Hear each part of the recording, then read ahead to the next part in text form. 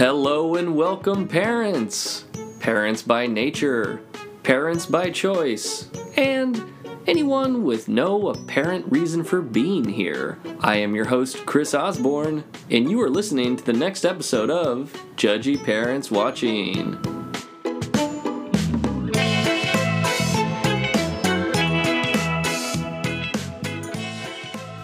Naomi, happy Halloween. Happy Halloween.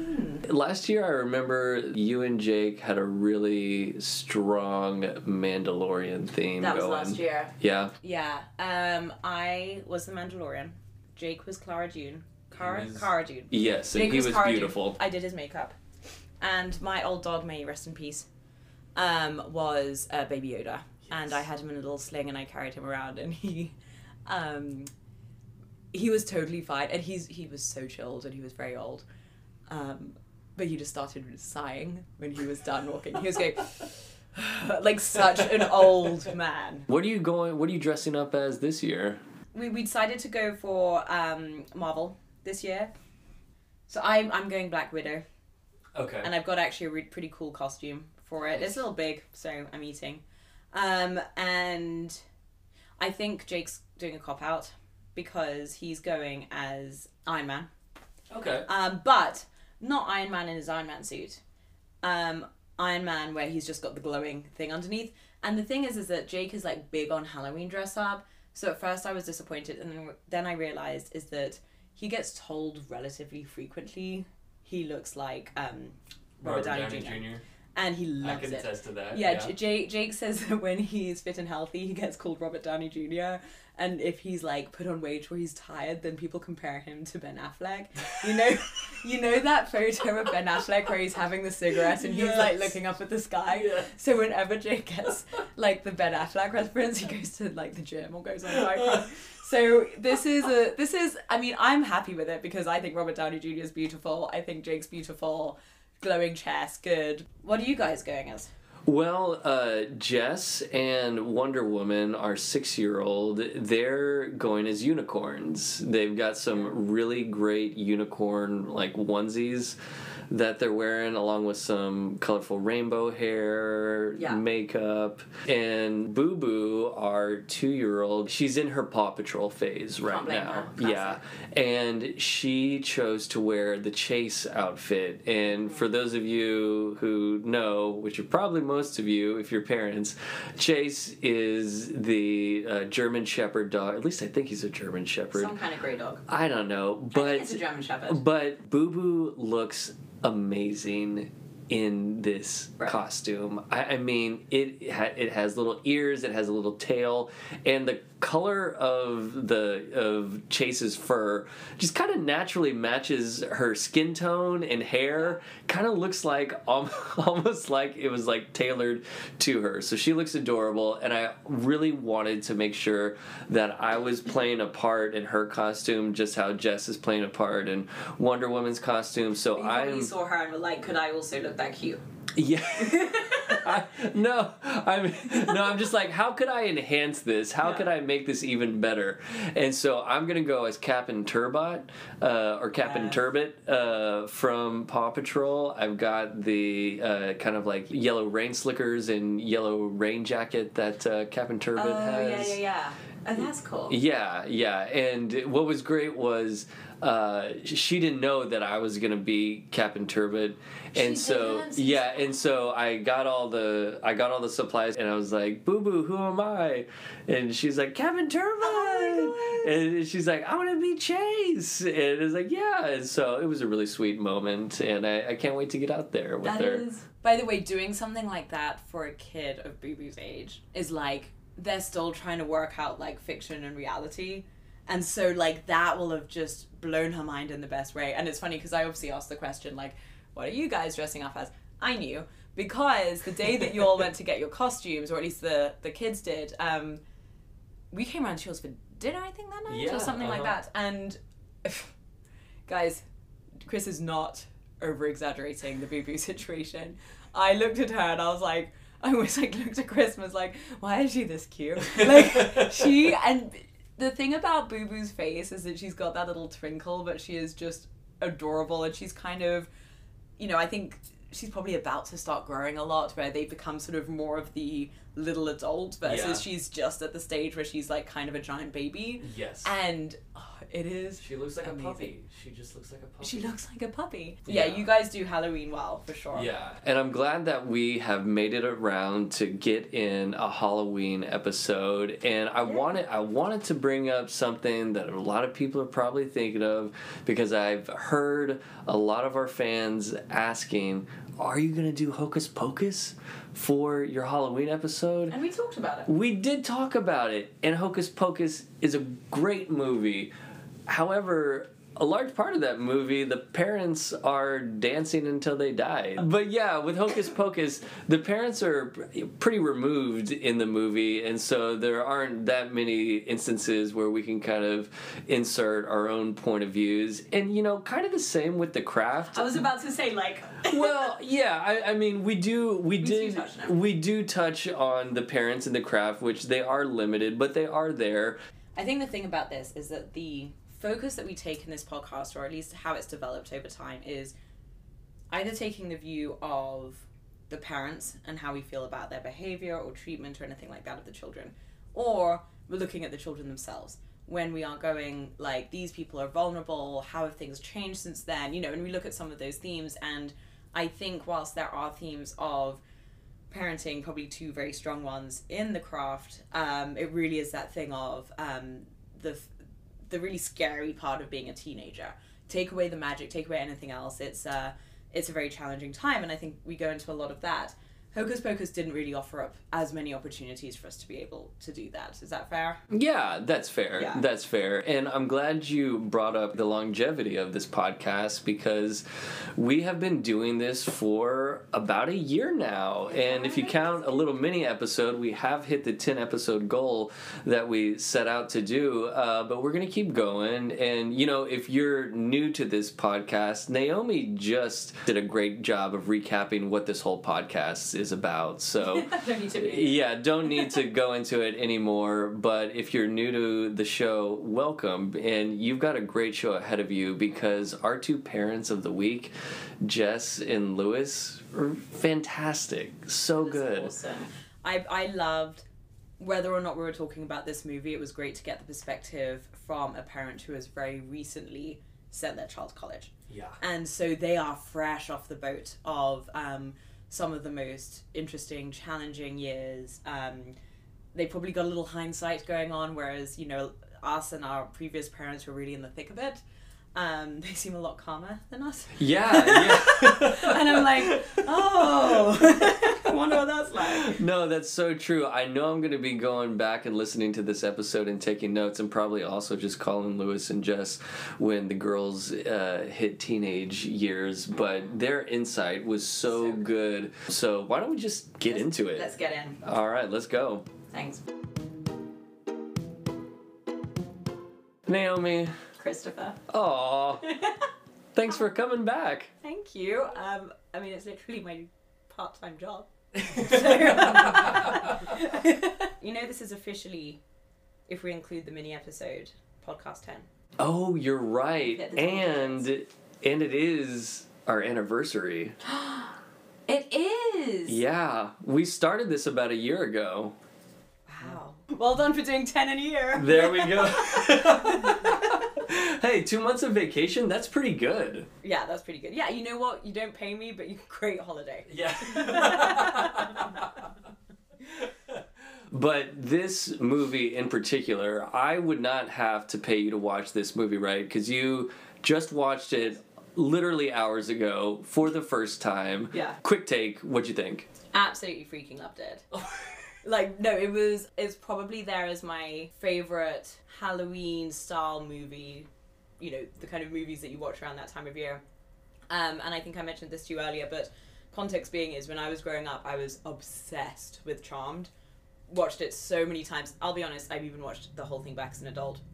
So within the first 5-10 minutes of it, you get this sense of like this kind of similar feel about it. They don't start off as witches, developing and understanding their power, and the big repeating theme was this, you know, using it for good and bad. which is like Right. an ongoing theme in Charmed, and it was it is probably the, you know, one of the more central themes of this movie, right? Is Yeah. like, you know, how you use the power that you have. Absolutely. So I enjoyed it for the plot and I enjoyed it for the storyline. The music, the 90s fashion, Neve freaking Campbell. Yes. Like it ticked so many boxes of the nostalgia of 1996 that you just couldn't not sit there and just revel in it. Especially now that 90s are kind of coming back in terms of fashion and that kind of stuff. Yes, and we'll get to that. We'll Okay. definitely get to that because I think we all need to spend a little bit of time with the fashion there. Is that why And- you're wearing that t-shirt? Oh yeah, pretty much. For those of you listening, and I'm wearing I believe it's a 1992 Lithuania Grateful Dead tie-dye jersey. Colorful. Yeah. I think Jonah Hill's probably worn this a few times. We have the same tailor. But to help us break down the craft is our first couple that we brought in. Yeah. This week. We have two parents of the week. They have a beautiful daughter. They are Jessica Ruiz and Luis Ruiz. And for those of you who, I don't know, don't quite know the name Jessica Ruiz, she's actually our first celebrity on the show. Yes. And explain why you are our first celebrity. So Chris thinks I'm a celebrity because All about perspective. I work in the entertainment industry in a way. Okay. So I am the head of customer acquisition for Prime Video. So I actually watched The Craft by On? renting it through Prime Video. I believe it's a $2.99 rental last I checked. I think I did too. Yep. Because I couldn't be dealing with And the other one. you get to watch it for 48 hours, so we watched it more than once. So, you know, didn't have to rewind that movie. Just got to play it again. What a fantastic, unique value proposition of Right. Prime Video. Exactly. And Louis, I feel like you and I are very similar in the sense that we both live in the ever-growing shadows of our partners. I mean, bask, really. Just basking in the monoliths that we have partnered with. I'm still on for the ride. And y'all have, tell us about your daughter. She is 20. Mm-hmm. So Lewis had her very young, and I've come into her life also very young. So I think I came into her life around 3 years old. Oh, wow. Yeah. 3 or 4, yeah. She's such a sweet young lady, and we're so proud of her, and she's just amazing. So we're very excited for her future. She's actually a junior in college right now. So That blows my mind. Oh yeah, she's a junior. I'm really proud of her. That's amazing. And I'm so glad that we have parents of an older child because, I mean, this movie is geared towards older kids. And I was a teenager when I watched it the first time. But then coming back into it, it was a whole new game, but still enjoyed the movie so much. And you said that she really enjoyed the movie too, yeah. right? So she actually coincidentally came home from college this past weekend. And so we watched it together as a family, and it was so much fun to watch her react for the first time. And she's actually a huge, like, scary movie, horror movie buff. She watches way more of that genre than we do, and so it was really interesting to hear her perspective, because I wasn't actually sure if she was going to like it or not, and she loved it. That's great. So, being a parent of an older child, quote unquote adult, it never changes. We tell her, hey, this is gonna be a good one, you might like it, and she's like, nah, it's all right. But she usually doesn't fight us on movies if we're like, hey, watch this with us, and she'll sit and watch, and she really enjoyed it. That's great. That's great. Okay, well, let's get things kicked off. And so, like anything involving parents, this podcast has a few rules that we're going to lay out before we get started. The first rule is privacy. And so what that means is we're going to be respecting our kids' privacy. So we'll be telling stories about them, but we won't be using their names. Instead, we will be using nicknames for our kids. And who do we want to start this week? I think we should understand the Miss Daisy context. Yes. Okay. So, Louis, Jessica, please explain your kid's nickname. So she, the first car I gave her was my older Altima, and she herself named it Daisy. It's also like driving Miss Daisy, going in a car with her, which I find so interesting. So I'm actually very thankful that she was a teenager that wanted to drive. So that I'll just be very thankful for always, because that's a new thing with this generation of teenagers. They don't want to drive anymore. Why? They want to be driven, or they want to be basically parents drive them or Uber drives them or whatever.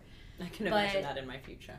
Yeah, with her, she actually wanted to drive. So she started driving right at 16. But she is such a careful driver, which we'll always want a careful driver. However, she's a very slow that goes down real well. Like, she's going to get a speeding ticket for going too slow versus too fast. Is the way that I see it. She's had little minor, fender benders, and so now she's very, very cautious. All right, cool. So we got Miss Daisy. Naomi, you go with yours. I see if I can do it first take this time. Yeah, let's try. Let's do it. Let's go for it. So, my kids are 10, 12, and 14. Well, 11, but we round up by the time the others have got older. So our 10-year-old is the Big Easy. The 11/12-year-old is Mr. Chatty. And then the oldest one is the teenager. And I may be changing their names soon because the Mr. Chatty is now becoming the teenager. And the teenager is becoming nice again. Oh, yeah. Tell everyone what happened the other day with the teenager. Oh, it was a really magical moment. So he'd been at his friend's all weekend, which, as I'm sure many parents of kids of a similar age will appreciate, that's a really wonderful thing to be able to see now. Things, with COVID and he's vaccinated and stuff are starting to lift. And so he disappeared on Friday night and he came back on Sunday midday. And, I just went in and was like, hey, teenager. And he just silently got up and walked towards me. And I was stood by the door, and honestly, in my mind, I was like, is he just gonna, walk straight past me? That was honestly where my mind first went. I was like, I mean, at least he wasn't rude. But Brace yourself for disappointment. Exactly. Brace yourself to be eviscerated emotionally. And I was so prepared for that. And then he came up to me and gave me the biggest hug. Aww. And I was like, oh, I've missed you. And he goes, I've really missed you too. So obviously I acted really cool and I was like, great.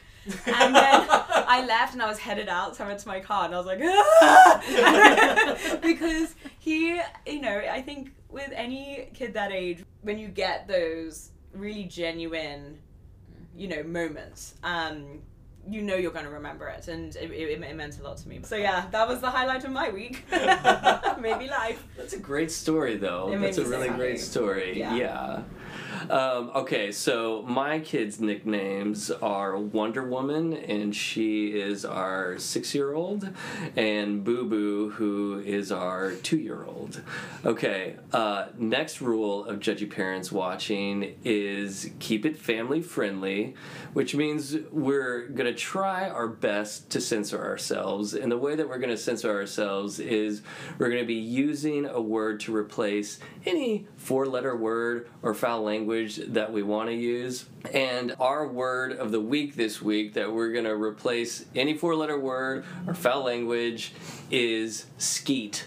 Skeet. Skeet because of Skeet Ulrich. And I think, Is Skeet Ulrich not a good person? Say that again? Is Skeet Ulrich not a good person? He's a murderer. Sorry, is this a joke? I mean, no, you're right, Jess. No. Okay, so this is what happened. Sorry, this is not a joke? Real. This is real. Oh my god. Okay, so we start watching the movie, and I turned to Lewis, and I was like, why does Skeet's character have such murdery vibes? And he was like looking at me, and then we both figured it out spontaneously. It's because he's the murderer in the Scream first movie with Neve Campbell. So I was like, was The Craft his audition for him and Neve Campbell to then be in Scream? So just to clarify, he plays murderers. Yes. He is not a murderer. Fair. Okay, Yes. cool. But like that is sorry, Skeet. I don't know. I heard it otherwise. I heard he's a real murderer. I don't remember him in Who's to say? Scream, and this probably isn't worth talking too much about in the actual podcast. Terrible acting performance. By which one? Skeet. Wait, what? Yes. What? He looks like So you have these female leads. Okay, they are amazing. Incredible. Yes, no argument there. And I no was argument actually there. sat there trying to work out, is it because they're characterization and their performances are just so strong, or does he suck? And I landed on the fact that he sucked. I think, disagree with he sucked because he has layers that are very subtle to it and very understated. And he is meant to get out of the way because of the 4 female protagonists, because they have the strongest story arcs.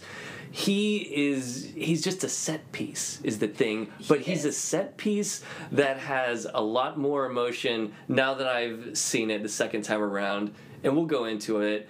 Man, we spent a lot of time on this second rule. Probably the most time we've spent explaining the rule on any of our episodes. So let's get on to the last and final rule, which is just have fun. And honestly, I think we're going to have a little bit too much fun tonight. So excited. And that's why I just want to say I would have to rate this episode maybe PG-13. We're going to be exploring a rated R movie. There are themes of rape, suicide, racism. So yeah, this is a murder, witchcraft. So let's get into it, and we're going to revisit what we left off you saying, Naomi, about how friggin' 90s this movie is, and just like the wardrobe, the environments, Los Angeles airport with the yellow taxi cabs. Yeah. There's so many things that just drop me into this nostalgic look and feel. Anything in particular that stood out to you? It was a particular scene, and it was the girls on the bus. Uh-huh. Do you remember? It was almost like this kind of... It was done very artistically of their positioning on the bus, and they're all wearing these like quintessential... the kind of, I don't even know how you describe those sort of sundresses with the cardigans and those like round, very 90s sunglasses with the color tint. Yeah. And then they all get off the bus and they turn around, and it was this kind of like, it was the most, powerful as a unit they were at that period of time. They were very united, and I think the way that they kind of dressed them up, got their confidence going through costume was really done. And so that was the one where it like took me right back to it. Can we also talk about the Smiths song? Oh yeah, absolutely, and that's the soundtrack.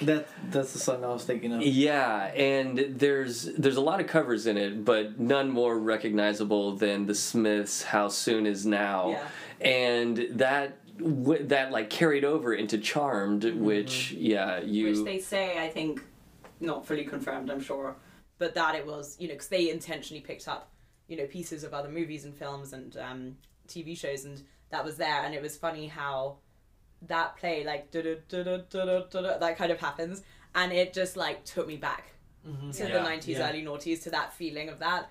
And like I used to get so I think it was every Sunday when Charmed came on in the new episode, and like 11 a.m. and I would like run downstairs and I'd be like, "Shut up, parents, I'm watching Charmed." And it was like, it just takes you back to like that feeling of being that age. And it was like the whole music in that was, it was very culty. Yeah. It was very stuck to really kind of one genre pretty much all the way through, not exclusively, but that music that did get associated with being a little bit of an outsider, but it's also very cool music. And dude, I love this film.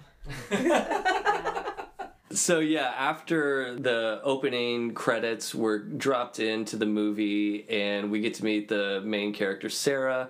She and her family are moving into a new house in LA. In this first scene, the family's moving stuff inside the house, and this nearby vagrant wanders up with a snake. And and looking back, it's really setting up a part of the plot where Sarah sees snakes in her dreams, and then that kind of translates into the climax of the movie. But it's just this random guy just walks up into the house with a snake, and the dad comes out, grabs the closest weapon he can find, which is a fire poker, and is like, "Hey, get out of here!" Yeah.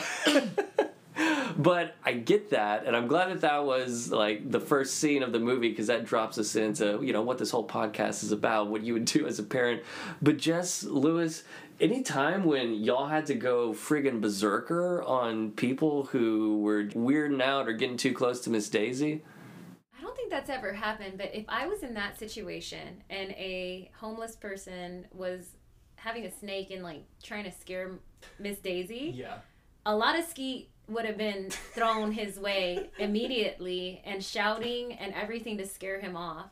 And the Latina would have come out in a real way. Because I didn't understand, like, his reaction to me was way too subtle. Right. A, it's creepy. B, like, it's not like they lived right off the street. Like, just the way that the house was set up, it was, like, kind of off in a way. And so it's like, if somebody's coming to your house... Yeah. You need to get a Ring camera, man. Like, you need to get something to... Another Amazon plug there. Right. And I think that there is something as well with the parental mode that you step into. Yeah. Like, we actually had a similar, not a situation, not similar to this, but, you know, with kind of a stranger being at the house. And it was a random Monday where the boys shouldn't have been at ours, and Mr. Chatty had stayed an extra night. I think we actually were we were having a dinner together and he wanted to be there. Anyway, so he had woken up early on this Monday morning to play a game that was getting released before he had to go to school. And about 6 a.m., he comes running into our bedroom, which is at the back of the house, and he goes, there's someone at the door, there's someone at the door. So my husband, Jake, he runs forward to the door. I'm like getting on a robe, and I come out, and by which point, so people who know my husband and I is like, you know, my husband is the kind of guy who would let a stranger into the house because he's like, oh, maybe he needs help. And it's this little guy, I think he was a student. I think it turned out that he'd basically taken a fair few drugs, and he just wandered down from campus for miles towards our house. We live close to campus, but not walkable to campus, typically. So I see him in the house, and he's like, they're going to kill me, they're going to get me, they're going to do this. And he's like obviously hallucinating and crazy. And our neighborhood's safe. This wouldn't normally happen. And I went full-blown London. Like, it was and I'm in like a dressing room. I went full-blown London, and I was like, get the skeet out of my house. There are children in here. What the skeet do you think you're doing? And I like shove him like straight out the house with the strength I didn't know I had. And then afterwards I was like, because it's not in my nature, but it's just in that situation, I'm like, there is a stranger in the house. I don't want my kid to be seeing someone acting in this way, and if he is in danger and he is in trouble, don't invite him into our house. Like, that was what I got mad at my husband for. I was like, so he said he was in trouble, and you said, let me give you a target spot? So like, I was like, tell him to keep on walking. But yeah, I was the first time, I think, 'cause this was really when we just moved into the house. It was the first time I saw what happens when you go into the parent mode of like, I just need to do whatever I can to keep the child safe versus like how you would normally act. Yeah. Yeah. And so after that scene, we go into the high school. And quick question, did anyone here go to Catholic high school? I went to a Christian school. Okay, so I am the only one who went to a Catholic high school. Oh, wow. Oh. Okay. Yeah, I mean, being from San Antonio, that's not a stretch of the imagination. True.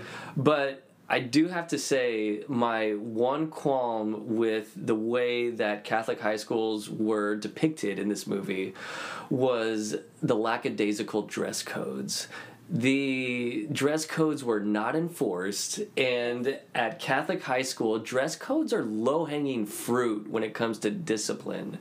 And so if there is anything slightly askew or off with your attire, you are going to get called the skeet out on that. And I saw no dress code enforcement throughout any of this movie.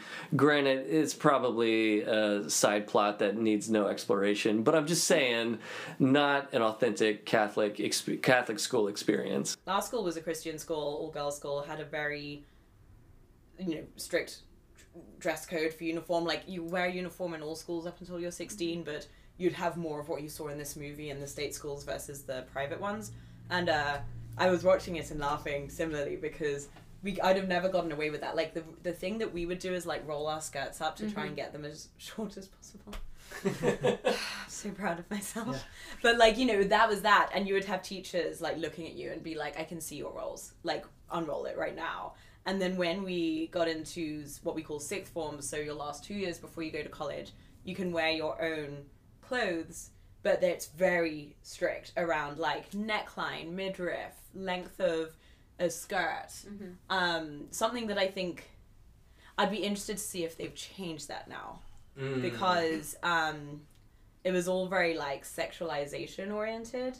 And I wouldn't say necessarily that having a little bit of your stomach showing is sexualizing yourself, you know, and that comes with a lot of iterations. So that was where my brain went, which is like people in this movie are really using their uniform to define their character. Yeah. And I think it's a kind of dramatic point for that effect. Yeah.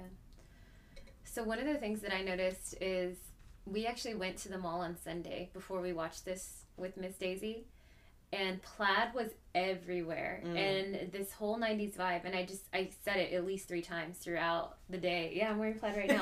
Oh yeah, there it is. So in. But I was just like, this is the 90s, literally. And we were in a store, and they had Nirvana t-shirts, and you know, just all this stuff, all these references, and I was just like, wow. And then the big, thick shoes and all of that. But in the movie, one of the things I love, one of my favorite scenes is when they are breaking dress code and they're in they're all 4 walking, just like this power friendship group. Yeah. Yes. They've just realized their power and they are like in the zone. Like it's like probably the happiest they'll be as a friendship group together. And I love their outfits. I thought it was the awesome. rosaries and like everything they had going. I'm like, that is a Halloween costume right there. Like you get you 3 other girls and y'all create that. So good. You know, our oldest, the teenager, he is, at his age, he's getting really into clothes, and he's got, I always say to him, I'm like, it's like the 90s have come back, but good. You know, like he's got slightly longer hair, which I would associate with the sort of Hugh Grant 90s hair with the kind of parting in the middle, but it actually looks good. And he's, you know, a lot of the sort of Adidas, Nike, all of those other brands with the sort of the tie-dye, but it's like, you know that putting a tie-dye top, you probably want to keep it chill on the pants. You're not going to go for the matching, you know, the top and bottom. Like, I had a lot of matching sets in the 90s, a lot of velvet leggings with floral patterns on it and mismatched tops. And we were in a shoe shop getting him a new pair of sneakers. Jake was literally looking at them, and they're bringing back so many of the old sneaker designs and like modernizing them slightly, like the Air Jordans, a lot of the other ones. And I don't know a lot about it because, you know, I wasn't wearing those shoes at the time, but it was really cool to see him and the teenager bond over it, and like him telling stories about to our oldest about like, oh, this is when I used to wear it, and it actually is cool. So yeah, I love the fact that it's back. I'm here for it. Yeah. So after Sarah's dropped off at school, we're introduced to the inner workings of the Catholic high school, the cliques that are there. We've got the quote-unquote goth girl clique, and then you've got the, you know, I guess you would call them jocks. They really didn't explore much of their jockery, but, like, I guess Skeet Ulrich was playing football at some point, but yeah, you've got, like, the cool guys that are there, and they're making fun of the goth girls. And then we're introduced to each of the goth girls, Neve Campbell, Fairuza Balk, and Rachel True, just icons of 90s films. But in that scene, they're looking for a 4th for their coven. Their clique has kind of identified as witches themselves, and adding a 4th is what's going to bring them to the next level. But in this scene, we are introduced to the first problematic scene of the movie, which is Fairuza Balk takes a noose out of her locker. Oh my God, I forgot about that. A black noose. And I get it. Her character has some sort of like superficial fascination with death. But at the same time, like, could you imagine the headlines if a student in 2021 had a noose in their locker? A student in 1996, I think, would be, you know, similar. Yeah, right? Like, yeah. You know, great point, Naomi. Great point. Nooses in general, alarm Yeah. bells. I think I actually saw it as a bit of a sense of foreboding in how she was architecting the direction. You know, you kind of, and we'll talk about this later, but you see her go bad and you think, oh, that is what changed her. But then you go, no, because she demanded the book really aggressively. You know what I mean? Like, she's always had this layer of something very dark. And I think that really reflected her kind of casual display of that side of her, you know? And then after that scene, we're dropped into the classroom, and one thing that struck me about it was just the complete disrespect that all of the kids were delivering to the poor French teacher. I mean, the French teacher wasn't really standing... Yeah, he really didn't care. You know, he really didn't care. But at the same time, just watching this, like, oh my God, like, is he just going to let that fly? Or are the kids just going to keep going like that? And Jess, Lewis, you guys have just, you know, come out of high school. Is there still that amount of disrespect there? Or is that a stupid question? Has it always been there? Yeah, I think it's always been there. Yeah. Yeah. So Miss Daisy would tell me that, yeah, some kids are just walling out with the teacher. I'm like, I think that was me in high school. I was gonna ask, were you the good kids or the bad kids? I'm pretty certain I know you two, particularly you. Were you kind of the mischievous one? I was. But not like bad. I towed the line. You I were a guess. habitual line stepper. Yeah. You'd cross it, but you'd come right back. Yeah, exactly. Just put your toe over. You're like, And no. that is, and honestly, that is Boo Boo too. She will completely cross over the line and just be like, "What?" Until you'd be like, "Get back here." Whatever, fine. Okay. Yeah. Yeah, but I appreciate Miss Daisy so much, and I even have told her this in, like, the midst of another teen having a meltdown with their mom, like, how much I appreciate her, because she has never been the type that's, like, disobedient. Like, we never got like a teacher said, hey, she was being disruptive in class or anything like that. Like, she never had any issues, was always just so well behaved, and so she's always had this inherent amount of respect for adults that I feel like is lost in a lot of people today, on a lot of teens today. Mm-hmm. But I constantly will commend her for it and tell her how thankful I am all the time. I'm like, I'm so glad I'm your bonus mom and you don't treat me this way, because that is insane. Like, when you see like a teen having a meltdown with their parent and you're just like, oh my gosh, how are they being so horrible? Mm-hmm. Or with the teacher, whatever it might be. But yeah, I feel very fortunate. We have not had any issues like that with her. I'm finding out now, out of high school, daughter out of high school, I had way different upbringing in school than a lot of people I know. Because this movie is around the time where I start dating girls. Things happen in my home life that are now I'm rebelling against them, or I'm just doing whatever. And then I realize now, like, these girls get up and leave, jump on the bus and take off. And it's like, oh yeah, we used to do that all the time. Or like, yeah, one of our friends has a car and we live in the country, so yeah, we just jump and take off and we're going wherever they're going. And, tell my parents, I'll be back later.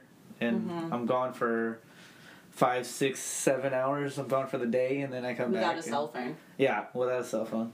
Mm-hmm. And so then I tell people that now, and they're like, wait, what? Like, you didn't ask for permission, and you just got to go? And I was like, yeah, we're going to go swimming.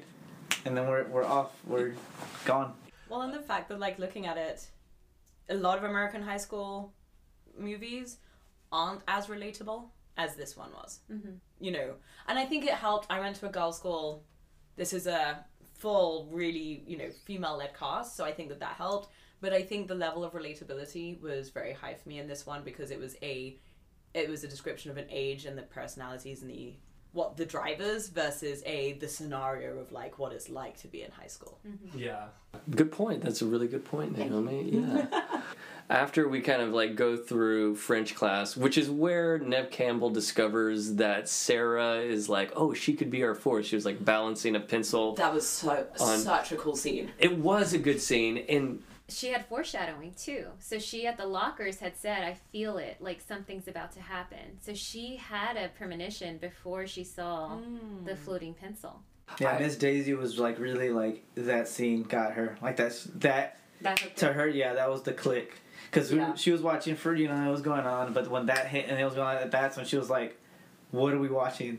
And then it's like, okay, let it go. Yeah. Like, that's one of the real, like, standouts to me, and, like, seeing the reaction, and you're kind of going also on this journey of, like, wait, is she just doing a really good job of balancing it? Or, like, no, that's not possible. It can't be possible. Oh, now it's spinning. Yeah, I thought it was very subtle but very cool. Yeah. And I'm glad you brought up Neve Campbell because I loved her arc throughout this entire movie, especially in like the first third or like first act of the movie where she's a little bit more self-conscious, she's isolated. She really does, you know, she's a Hollywood starlet, but she does portray this kind of introvert so well in the beginning. And so with that acting performance, I'm going to transition into Skeet Ulrich. When we meet him, when he introduces himself to Sarah and is, you know, trying to give her the lay of the land there. And he's doing it in a terrible manner, but in that, you're introduced to Skeet's own insecurities. And he kind of touches on this after Sarah puts him in a spell, and he's like, you know, guys have expectations. And so through that and through him giving all of these false narratives to what these girls are about, he really does a great job of portraying this white, insecure teenage male. And it might not have been that much acting for him, but he did a pretty good understated job of it. He does. You know that persona very well, and I think it does a very good job, whether it's script or acting or whatever it is, of taking us all back to the thing that I think sucked most about high school, which is it doesn't matter what the truth is, it's the he said, she said, it's the popularity context. You know, she's a lousy lay, and, you know, she sleeps around. It was all of these insults, and it was very frustrating to me when Sarah is getting accused of being a lousy lay, and she goes up to confront him, and she doesn't even get the chance to say to him in front of his friends, we didn't have sex. Yeah. It was like, why would you say that? And then the lies go on. I'm like, and it made me so frustrated. But then you realize that's exactly what high school's like. It doesn't even matter. It's more about how they treat each other. And I can't remember the exact quote, but when Nancy is ultimately killing him, and she says a phrase of, you go around treating people like whores, and then she says something else, and it's like, whereas you're only saying that because that's what you are. And it was this kind of, and it was a little bit of there's a double standard when it comes to men and women as it comes to sex in high school. Absolutely, yeah. There's also, I think it plays back to that point around he's talking about his own insecurities, because and actually, even though Nancy was being awful at the time, there was that kind of flash of like, I relate to her. That's actually a very good point, but she's still, you know, possessed and crazy. And Sarah reaches out to the three witches of Eastwick, or Brunswick, right? Bitches of Brunswick. Bitches of Brunswick, I guess we can say that. It's PG-13, so yeah. And they go to this occult store along the way, walking together to the bookstore. You're kind of caught back up in Fairuza Balk's kind of fascination with death after Sarah tells her that she's tried to commit suicide, and that's part of the reason why she's moved. And so that is that, like, her vulnerability and her honesty about herself is what kind of gave her some credibility within the group and got her into the group, which was interesting. But then that vulnerability is what pushes her out of the group and ultimately severs ties. And so, like, it was a very wild arc to see. Yeah. You could also tell that there was some level of credibility, because Neve Campbell's character tells her, like, oh, you did it the right way. Right. Mm-hmm. She calls out the way that she cut herself. And that is, it's like really disturbing, but you're also, to your point, that's granting her the access, right? Because they know that she's actually dabbled with death. Like, she's considered it. She's dark. She has that to her. And I think that's what allows them to let her in. Well, and then one of the other girl goes, how do you even know that? And they laughed off and carry on. And it's like, it is not something that you should be saying, laugh about, be like, how did you even know it? And that, you know, pass through. But again, that age is not thinking in those terms. And I think it goes to show both the vulnerability and also the danger of these characters having this power, because they still don't know how to navigate the power that they've got. And then that is what being a teenager is. You know, you've got more responsibility, more power, and you are making the mistakes to work out how to do things best. So after the coven comes together, they go to the occult bookstore where the girls kind of gather their provisions and books and crystals and stuff. And I just feel like this store was 25 years ahead of its time, because nowadays you see these like mineral... Yeah, you can find one of these stores on every corner in Austin. Especially in this city. Yeah. Here's the thing I have to call out, though. Okay. Given how small this store was, don't you think the owner would realize her inventory's missing every time this group of girls comes in? Yeah. And that she would be like, okay, you're not allowed back unless you buy something. Because seriously, Maybe every time they would go in until later in the story, like, they're stealing everything. You are 100% correct. To your point, I will say the shop owner, maybe to some extent, she was thinking, well, they'll skeet around and they'll find out when they open up one of these books, and they'll do a wrong spell and, you know, curse themselves or do whatever. So maybe there was some karma involved with the shop owner's strategy of just like, you know, go ahead, summon Manon. I do definitely wish in a sense that there'd been a little bit more from that character in this movie. It was very strange to me how she'd finally found someone who could help her, and then something, yes, terrible happened in the store, but then she runs away from her, and I was like, no, dude, stay. Yeah. This Yeah, is literally yeah. got This is gonna help everything her. you need right here. Yeah. And someone who knows how to use it. Yeah. I want to note the fact that she should have stayed, and maybe the shop owner should have followed her. Yeah. Instead of being, you know, are these good witches supposed to care for the other No, good witches in the world? Well, she knew she left the store. Not my problem. she knew she had power. She Right. recognized it right off the bat. Right. Like, to your point, where's that mentorship? There was no mentorship, and so I think it was almost a waste of a tool within the storyline. And you know what? They didn't want to go that direction. It's fine, but like, yeah, it felt a little bit like they could have done more with it. We can agree she was just stoned. Like, Yeah. all the time. I would love if the plot hole is like, this was actually a grocery store, but they were all just really stoned. Yeah. And so I'm like, oh, it was actually a carrot. Okay, so they leave the store and they're out on the street, and then Sarah runs into Snake Guy again. He chases after her, gets run over by a car, and that's when the four of them are saying like, oh yeah, did you feel that? I felt like a car was gonna hit him. And they start talking about the power of Manon or Manon. Minari? No. Minagi? Manon? It was not a catchy name. One thing about the name of this god or this deity, whatever you want to call it, the producers of the movie specifically wanted a fake name for this deity that they were introducing, because they didn't want to influence kids to start having seances on the beach and summoning things that like they might not be able to handle. Yeah. Which is kind of interesting. But I forget what drives Sarah away when she goes to Skeet Ulrich after. Well, they Or- go and sit. They all go sit Yeah. in like an area that they found, and then they're like more excited about it. And she's like, "Y'all are freaking me out," and then she just takes off.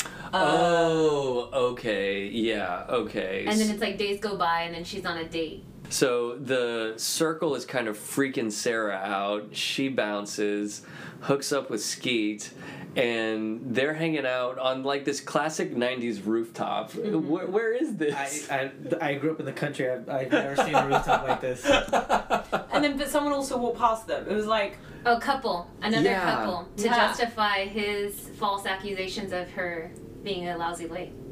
Oh. Because they're making out when the couple walks by, so they Yeah. can co-sign to her and him getting together, even though they didn't. Oh, that's some Oh. really great exposition, Yeah. detective work.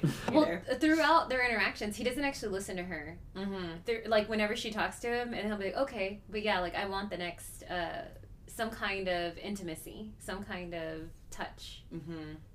Yeah, you know what? That's very true. Because Even he does when it later in the movie too. Like he's like, actually, I don't know what I'm talking about. What am I saying? I'm not sure. Yes. Yes, that is brilliant when he's just like he is spiraling, and it's so indicative of both teenage boys and grown men where I'm just talking, I don't know why I'm talking, but here I am and I can't be stopped, and here is me spiraling at this very moment. and the total like lack of understanding of himself Yes. is like such a prominent thing, and he understands himself as much when he's under a spell than when he's not under a spell. You know, it's like Great point. Yeah. It's just the flip side of the emotion. You know, it just takes it like loving versus hating strong. Yeah. But you know what I mean? Like just dismissive. Yeah. But I do like that Sarah established some boundaries in that scene, and throughout she does it a couple of times where it's like at least she says like, no, I'm not going to your house where nobody's home, and later on she gives them a no again here and there, and even with the friends at the end of the movie, like, no, this isn't happening. And I appreciate that about her. Like she would at certain points just like put down her boundaries and say no. Yeah. But yeah, throughout this whole kind of like second part of the movie, we're being introduced to like all of the girls' tormentors, whether it's Skeet, whether it is Rachel True's. What is the Laura Lizzie. Say that again. Laura Lizzie. Laura Lizzie. So she's tormenting and just being a complete racist, and Awful. it was, oh my gosh, the epitaph that she uses is as bad, if not worse, than the N-word itself. Yeah, like it took Miss Daisy like right out of the movie. She was just like, what? Like, Right. I've never heard this word. And I was like, you know what? I don't think I've ever heard that word either. Like, it's... Exactly. It's so harsh. Like, even hearing it. Yeah. I mean, I think I kind of was like physically reacted to it, and it's, you know, makes me so frustrated because the teacher did nothing apart from I think he once says shush, and it's like I don't want to assume that kids would never get away with this now or whatever, but it's like there was this film at the very least depicts a tolerance that is just awful. I hated the microaggressions, and I could tell that this was a film that was probably greenlit by people that didn't realize how much it was happening, because obviously it was done in 1996, but it very much made me appreciate Miss Daisy like immediately being very uncomfortable with it, to the point of like literally out loud saying, I cannot believe this. Like, I cannot believe this is happening. And it did make me feel good about today's world of, we know that you can't do things like this. Like, a film today doing that same thing would not fly. Like, it would never be allowed, right? Like, or it would be unlikely unless it's depicted in a certain way. But, yeah.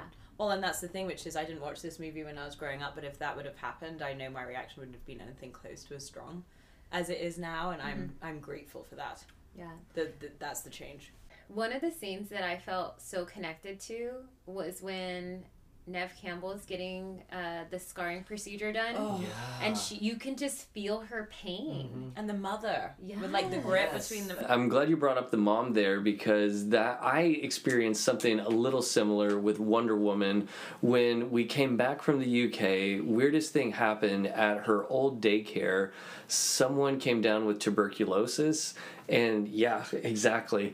And so she had to get a tuberculosis test done on her, and it is the weirdest, strangest contraption that she had to be put into in order to. It was like a clear cylinder that you just put like a doll in, but this doll is a living child. She was just like a year old, and I remember, and they just close it around her, and she is just freaking out in it, and I can't even hold her hand like the mom was holding Neve Campbell's hand here.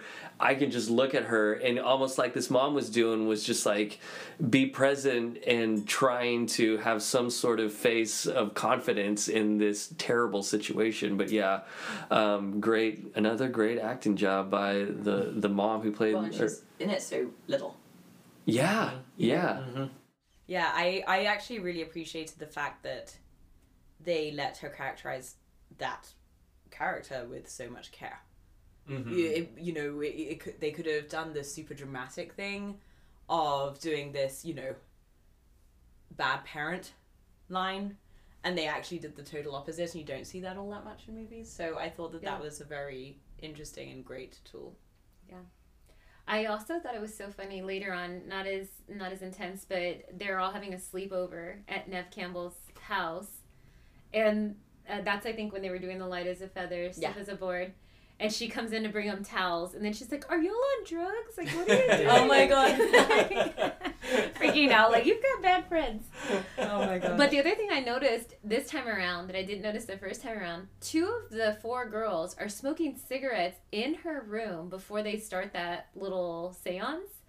And I was like, how do you get away with that as teenagers? Yeah. And the one thing you know as a teenager, and you learn as a teenager when you first learned about cigarettes, is that they smell.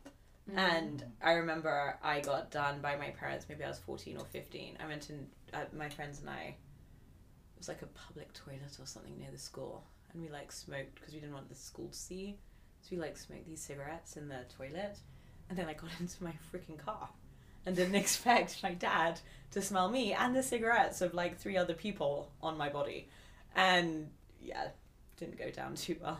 It was the only time I was grounded as a child, and my mum was very mad at me, but rightly so. Miss Daisy was kind of tripping out on just the fact that the kids were smoking at the school. Oh, my yeah, God, yes. yeah, in the bathroom. Yeah, and I was telling... Well, outside, just having lunch. Yeah, and I was telling them and her and Jess that I remember at our high school, before I got to high school, pretty much around this time this movie came out, they were still allowed to smoke at the high school if you were 18. Mm-hmm.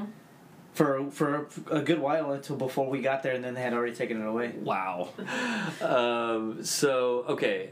Basically, we've been introduced to all the things that are tormenting the girls, whether it's boys, whether it's racism, whether it is, their own bodies, or abusive family members for Zabalk's family. Yeah. And so they do this whole kind of like what I would call a brunch seance when they take the bus out to the country and they kind of do their seance there. So when we're in this scene, they're all kind of asking this higher power to grant them the ability to do X. And watching this over and having lived through high school and now having daughters who will, eventually go to high school, it was crazy to see what they were asking for. And you could put yourself in their shoes when they're asking for the ability to not hate those that hate me, the ability to love myself more and to allow myself to be loved by others, the ability to be beautiful on the outside as well as in. And then basically the last character, Nancy, Fairuza Balk, she asked for all the power, and it's just like this ability to just have some power, have some control over your life. And I mean, this just struck me as so honest with what kids are struggling with at this age.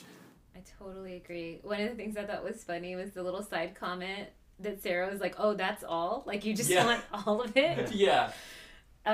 Such great foreshadowing for what's to come in the movie.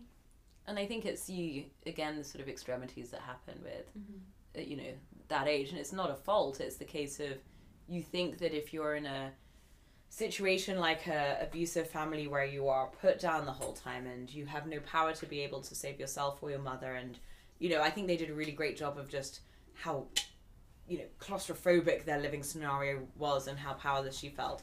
And so her feeling is that she needed all the power. Because that was the only way that she felt she could climb the mountain that was her situation at that time. Because there is no getting around the fact that she was by far in the worst situation. Mm-hmm. And she was in a situation that we wouldn't wish on anyone, and was definitely very difficult. So I think that's the thing, which is I think all of them felt that what they needed was something beyond themselves that was very extreme to be able to navigate it. And it's basically right after that scene when all the spells start working, where Skeet starts noticing Nancy, and it's that you talked about it before, Naomi, where he recognizes he's under something. Yeah. Something has taken control of him, and he is no longer himself. And maybe there's even some metaphorical connection there with just being like a teenage boy. That's exactly what that is. Yeah. Like, one day your voice is high, one day your voice is low. It's like nothing is really in your control at that time, and you're trying to navigate it and make sense of it and put your spin on it. But yeah, like, they had you're like, okay, well, I like her now. He just went with the flow of what he knew. And then immediately after that, Rachel True's spell, her name's Rochelle in the movie. This is so similar.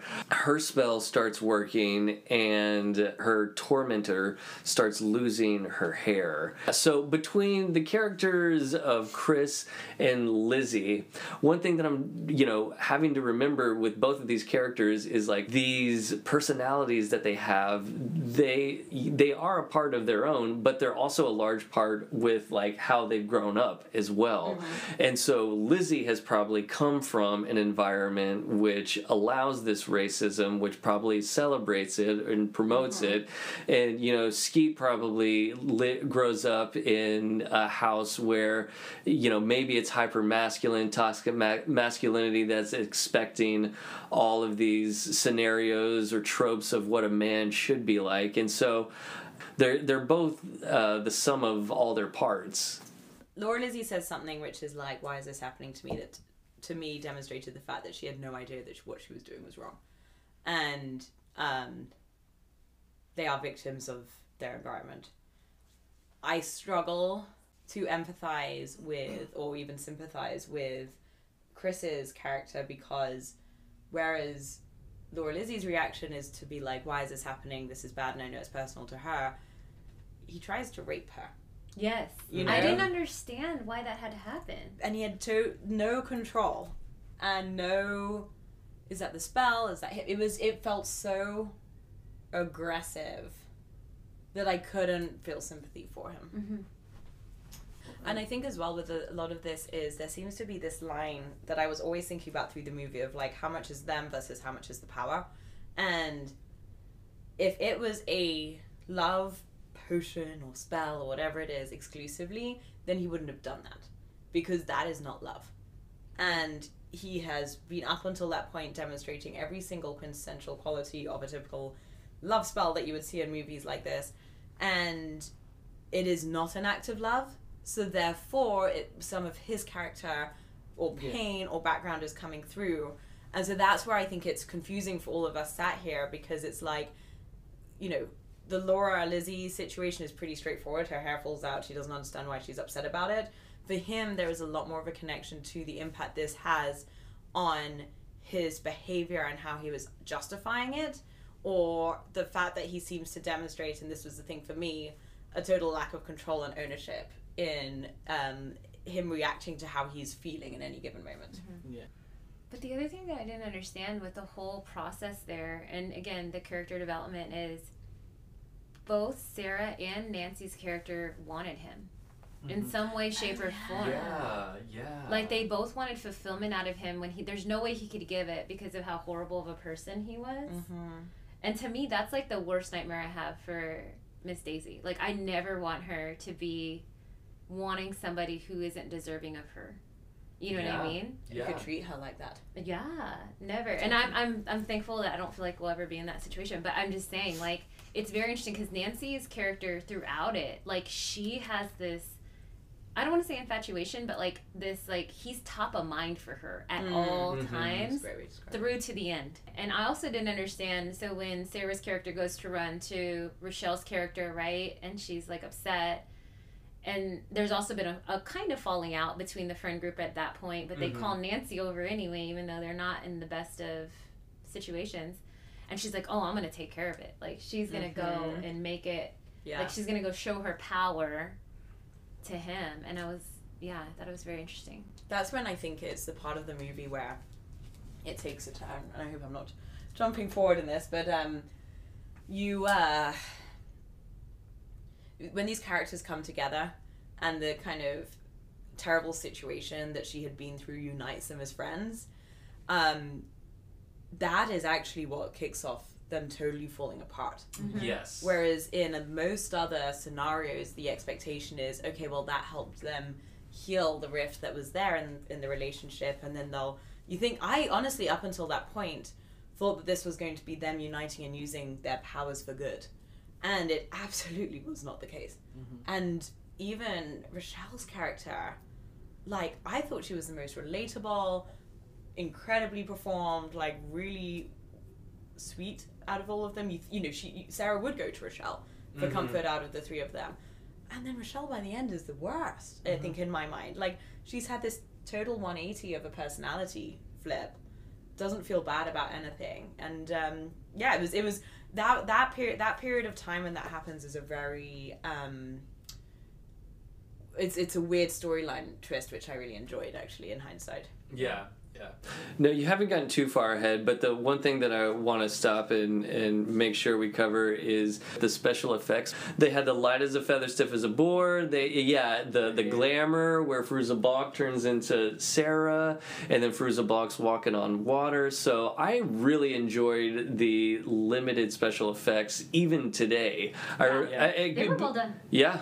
Yeah, no, Miss Daisy, like I said, Miss Daisy will get pulled out of a movie sometimes with this. The special effects just knocks her. She's like, oh, come on, I can't watch this. But she said nothing through the whole movie. Oh, wow, that's interesting. Besides in, I think the Walking on Water, she was kind of like, but I mean, it didn't pull her out of it. She was just kind of like, it's kind of creepy. Like, it still looks. That's the turning point for me, is that beach scene. That's when they turn into full-on witches. When they're bringing all the stuff, the parakeets and stuff, to the beach, and then the sharks are all dying on the beach. And it's really scary when she's very creepy when she's walking on that water. Mm-hmm. What is great about these kind of movies or a show like Charmed and stuff, I don't think you need as much of an effects budget, because the characterization and the performance arc is so strong.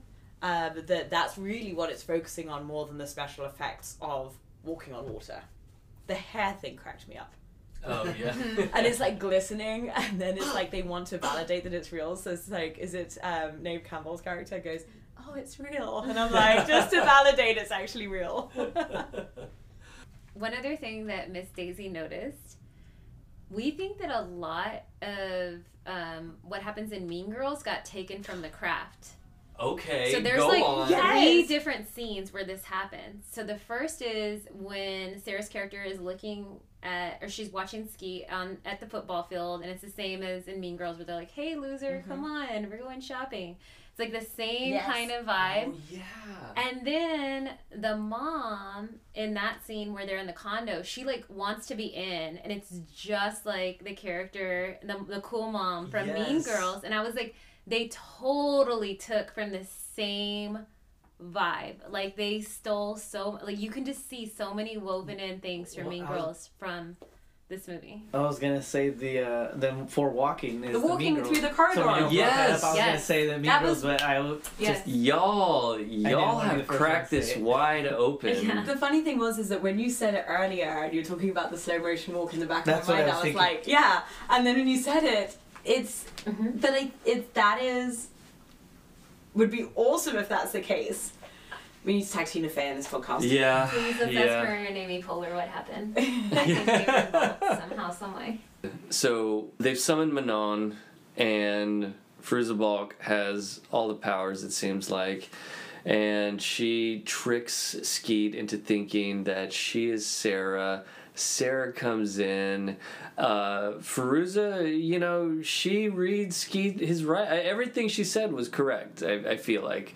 But I also feel like Skeet didn't deserve to die. No. Okay. I mean, typically, I'm of the belief that people don't deserve to die. That's great. In general.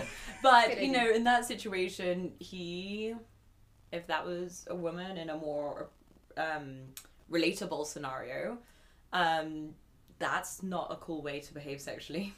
Triggering someone thinking they're someone else, or it's against Will, because he literally said that he didn't want to sleep with Nancy. Yeah, and I think the saddest part for me was the remorse he showed when Nancy was basically telling him what his character stands for amongst his community. And his reaction is just, confusion, and the only thing he knows how to do is say, I'm sorry. And he shows that remorse, unfortunately, a little too late, and is defenestrated out of the window. Right. But then it smash cuts into Sarah, crying. Sarah's crying about it. But there didn't seem to be any sort of investigation. Exactly. Oh my gosh, she's screaming. What about the funeral? At a party. Do you not think the cops would have been like, hey, Nancy, what were you up to? Why were you screaming right before he gets thrown out the window or falls out the window. Which way did it happen? Exactly. In my view, there were more scenes to that because it is a very sudden cut. And then when I was watching it, I was like, I bet there were more scenes. And then someone goes, well, if we do any more, then people are going to question why, you know, They don't get charged or anything like that. They're like, you know what, we'll just take it back a little bit, keep a little grey area, and then snap to the bit. It just seems like they flossed over it for the sake of the narrative, for sure. And then after that, that's basically when the group kind of turns on Sarah and really gets inside her head. She's having bad dreams about them flying through the window, and then it kind of brings us to the climax of the movie where she comes back to her house and it's covered in snakes. But Naomi, you have a thing with snakes, right? I'm morbidly afraid of them. I absolutely hate snakes. They give me this feeling like I want to vomit. Like it's just like, Wow. like I it's just think they're evil. They are. Like I think, you know, people have acrophobia and stuff. There's something about the exoskeleton and the fact that a very, very tiny mouth can open that wide. It's just like they look slippery even though you know they're not. And then it's like That's a good point. I've You never know- thought about that. Yeah. That's a really good point. But I do think though the flight situation when when they they say do they the- get that flight and they put the TV on and there was something so incredibly harrowing about that for me was probably one of the darkest parts of the movie. And it was, you know, and it's brought Well, up. she's completely alone at that point, right? Like her only people that she truly knows care about her are gone. And it's so frivolously done, and it comes up at the end of the movie like it was a practical joke. And I'm glad they get called out on that because I think that's one of the lessons of the movie is that was a practical joke, and you talk to teenagers about that the whole time. Like that's too far, not to that extreme, but it was disgusting. To like that imagination to want to do that to someone else for what?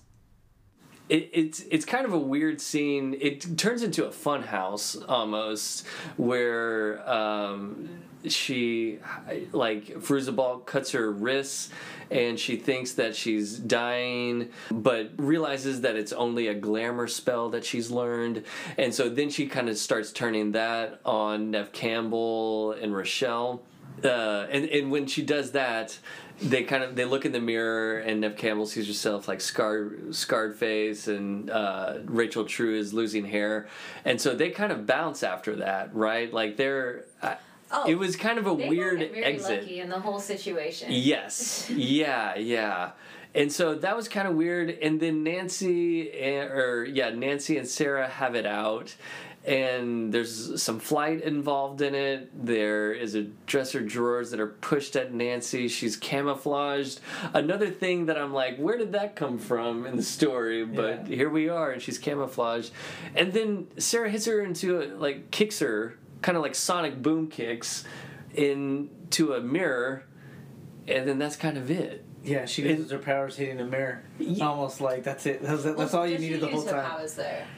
Is it just enough to stop her because she ends up in the mental institute and Well, doesn't she on the ground start praying to that god?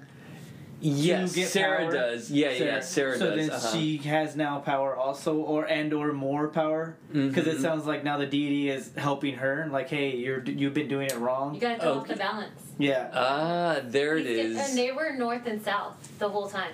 Oh, I didn't catch that. I didn't. They Nice. were north and south. Which I wish they would have been east and west because that would have given me some vibes from the whole like Dorothy and to the west and the east and all that.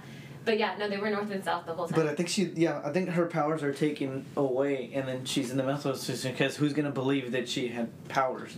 So this is where I gotta bring in the judgy parentness. Where were the parents this whole time? right. This whole You time. get what 2 Okay, cents with so, the dad? Sarah's just lost her boyfriend/ex/slave spell love man. And he goes to go console her, and she's like, "Leave me alone." He's like, okay. Everything turns to skeet when I am around it, and then he's like, "Okay," and just leaves. I'm so glad you brought Like, that up. why? Just left town? Yeah, no. I think he's gonna Yeah, let I him guess he torment- did just leave town. But think about this. she As needs the her parent, space. I have a daughter who just tried to commit suicide, so we moved from San Francisco to LA. I'm not going to care about how she starts her new school year or, like, ask her anything. And I'm not going to care when the, like, homeless man shows up with snakes and stuff. It's just like, whatever, just leave. It's cool. And then I'm not going to care when the ex-boyfriend dies. And then I'm just going to be like, all right, I'm going to skip town so that you can think I died in a plane crash. Like, where was he the whole time? Yeah, so when you look at that kind of chronological order of events, that if someone who has already contemplated suicide, even at a base level, witnesses someone else dying, support that person. You know, it's so neglectful. Yeah. It's not parenting at that point. The dad, just does not seem like he's equipped with the tools to handle anything outside of his own emotional awareness. Because in that scene, there's a pause. You don't see it very well. It's in the background, but it's like he wants to, but then he just keeps on going, and it just seems like that moments like that have probably built up in this family where he wants to attempt to connect or create some sort of bond or relationship with the emotions his daughter is feeling, but he just either isn't equipped to do it or just doesn't want to. And even the night of, okay, I get that there was like illusions and spells and stuff, but where was he? Like, imagine if him and the wife had shown up from like the Cheesecake Factory and they're like, what are all these snakes and like roaches and shit? Like, what's going on? At the very end, when Rochelle and Nev Campbell come back to the house to visit with Sarah, and you tell her that they no longer have their powers, and Naomi, it's kind of like what you were saying at the beginning, where you were kind of expecting them to come together after this experience and maybe even have a bit of forgiveness, but Sarah is not about any forgiveness. Well, they're still mean about it. But here's the thing that I also didn't get. So, okay, that last scene, they're like, hey, Mr. Parker, whatever the last name is of the character. It's like, okay, Miss Daisy, if you and your 3 friends have had a falling out and they try to get you to kill yourself and all this crazy stuff has happened, you would tell us about it. To where when they show up at the house the next day, we'd be like, why get the skeet out of here right now? Yes. What are you doing here? Drop that branch on him, girl. Sarah, drop that branch. Drop that branch right now. Like, what? Why did she tell the dad? Like, all this crazy stuff happened. Links to what you're saying, because he's not present emotionally. So she didn't tell him anything. I think the biggest theme about her character is that she's very isolated and very lonely, and she's going through life by herself. It's so sad. And even with her friends. Because she lost her mom at birth. And then whatever happened to her in San Francisco was really hard. And then now her dad doesn't even know how to relate to her or talk to her. And she doesn't also need... I mean, I think everyone needs their parents. But, like, by this point, she's worked out her own path for self-defense. Yeah. And it doesn't involve anyone else. And it doesn't involve her parents, even though they're right there. And the scene starts with her looking like sundress, this cornflower blue... shrug, her hair, she's looking good. Yeah, she looks great. And she does not look like she just got attacked. Right. And she doesn't look like she's carrying all of this really hidden darkness. Yeah. But it's there. When they zoom in on her face at the end, it's there. Yeah. Well, guys, I think we've done it. I've really enjoyed this episode. Thank you both so much for joining us. This has been amazing. And I think that's been a good perspective, like young through old, of this. But one thing I'll say that she said to us at the very end of the movie, she was like, I loved it. It was so original. Like, I think the originality of it, like, even though I know we found a lot of plot holes and everything and questioned a lot of things about the character development, she appreciated it so much because it wasn't like all the things she's seeing in the world today for, like, more scarier type of films. Right. So I think it's one of those, like, this could be a sleeper hit that's going to come back. Yeah. Well, they consider it a cult classic, but I really feel like just take that first part of the definition off because, like, it's just a classic. Yeah. It's just a classic. Yeah. Well, Lewis, Jess, thank you so much for joining us tonight. Thank you for having us. Yeah, absolutely. Absolutely. Yeah, all right. Had a good time. Thanks, y'all.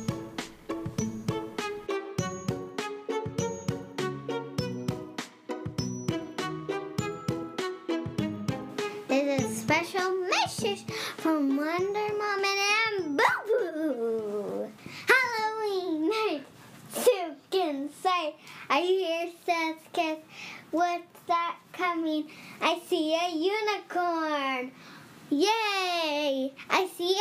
unicorn was giving drinks. Crunch, crunch, crunch, crunch, crunch, crunch, crunch, crunch, crunch,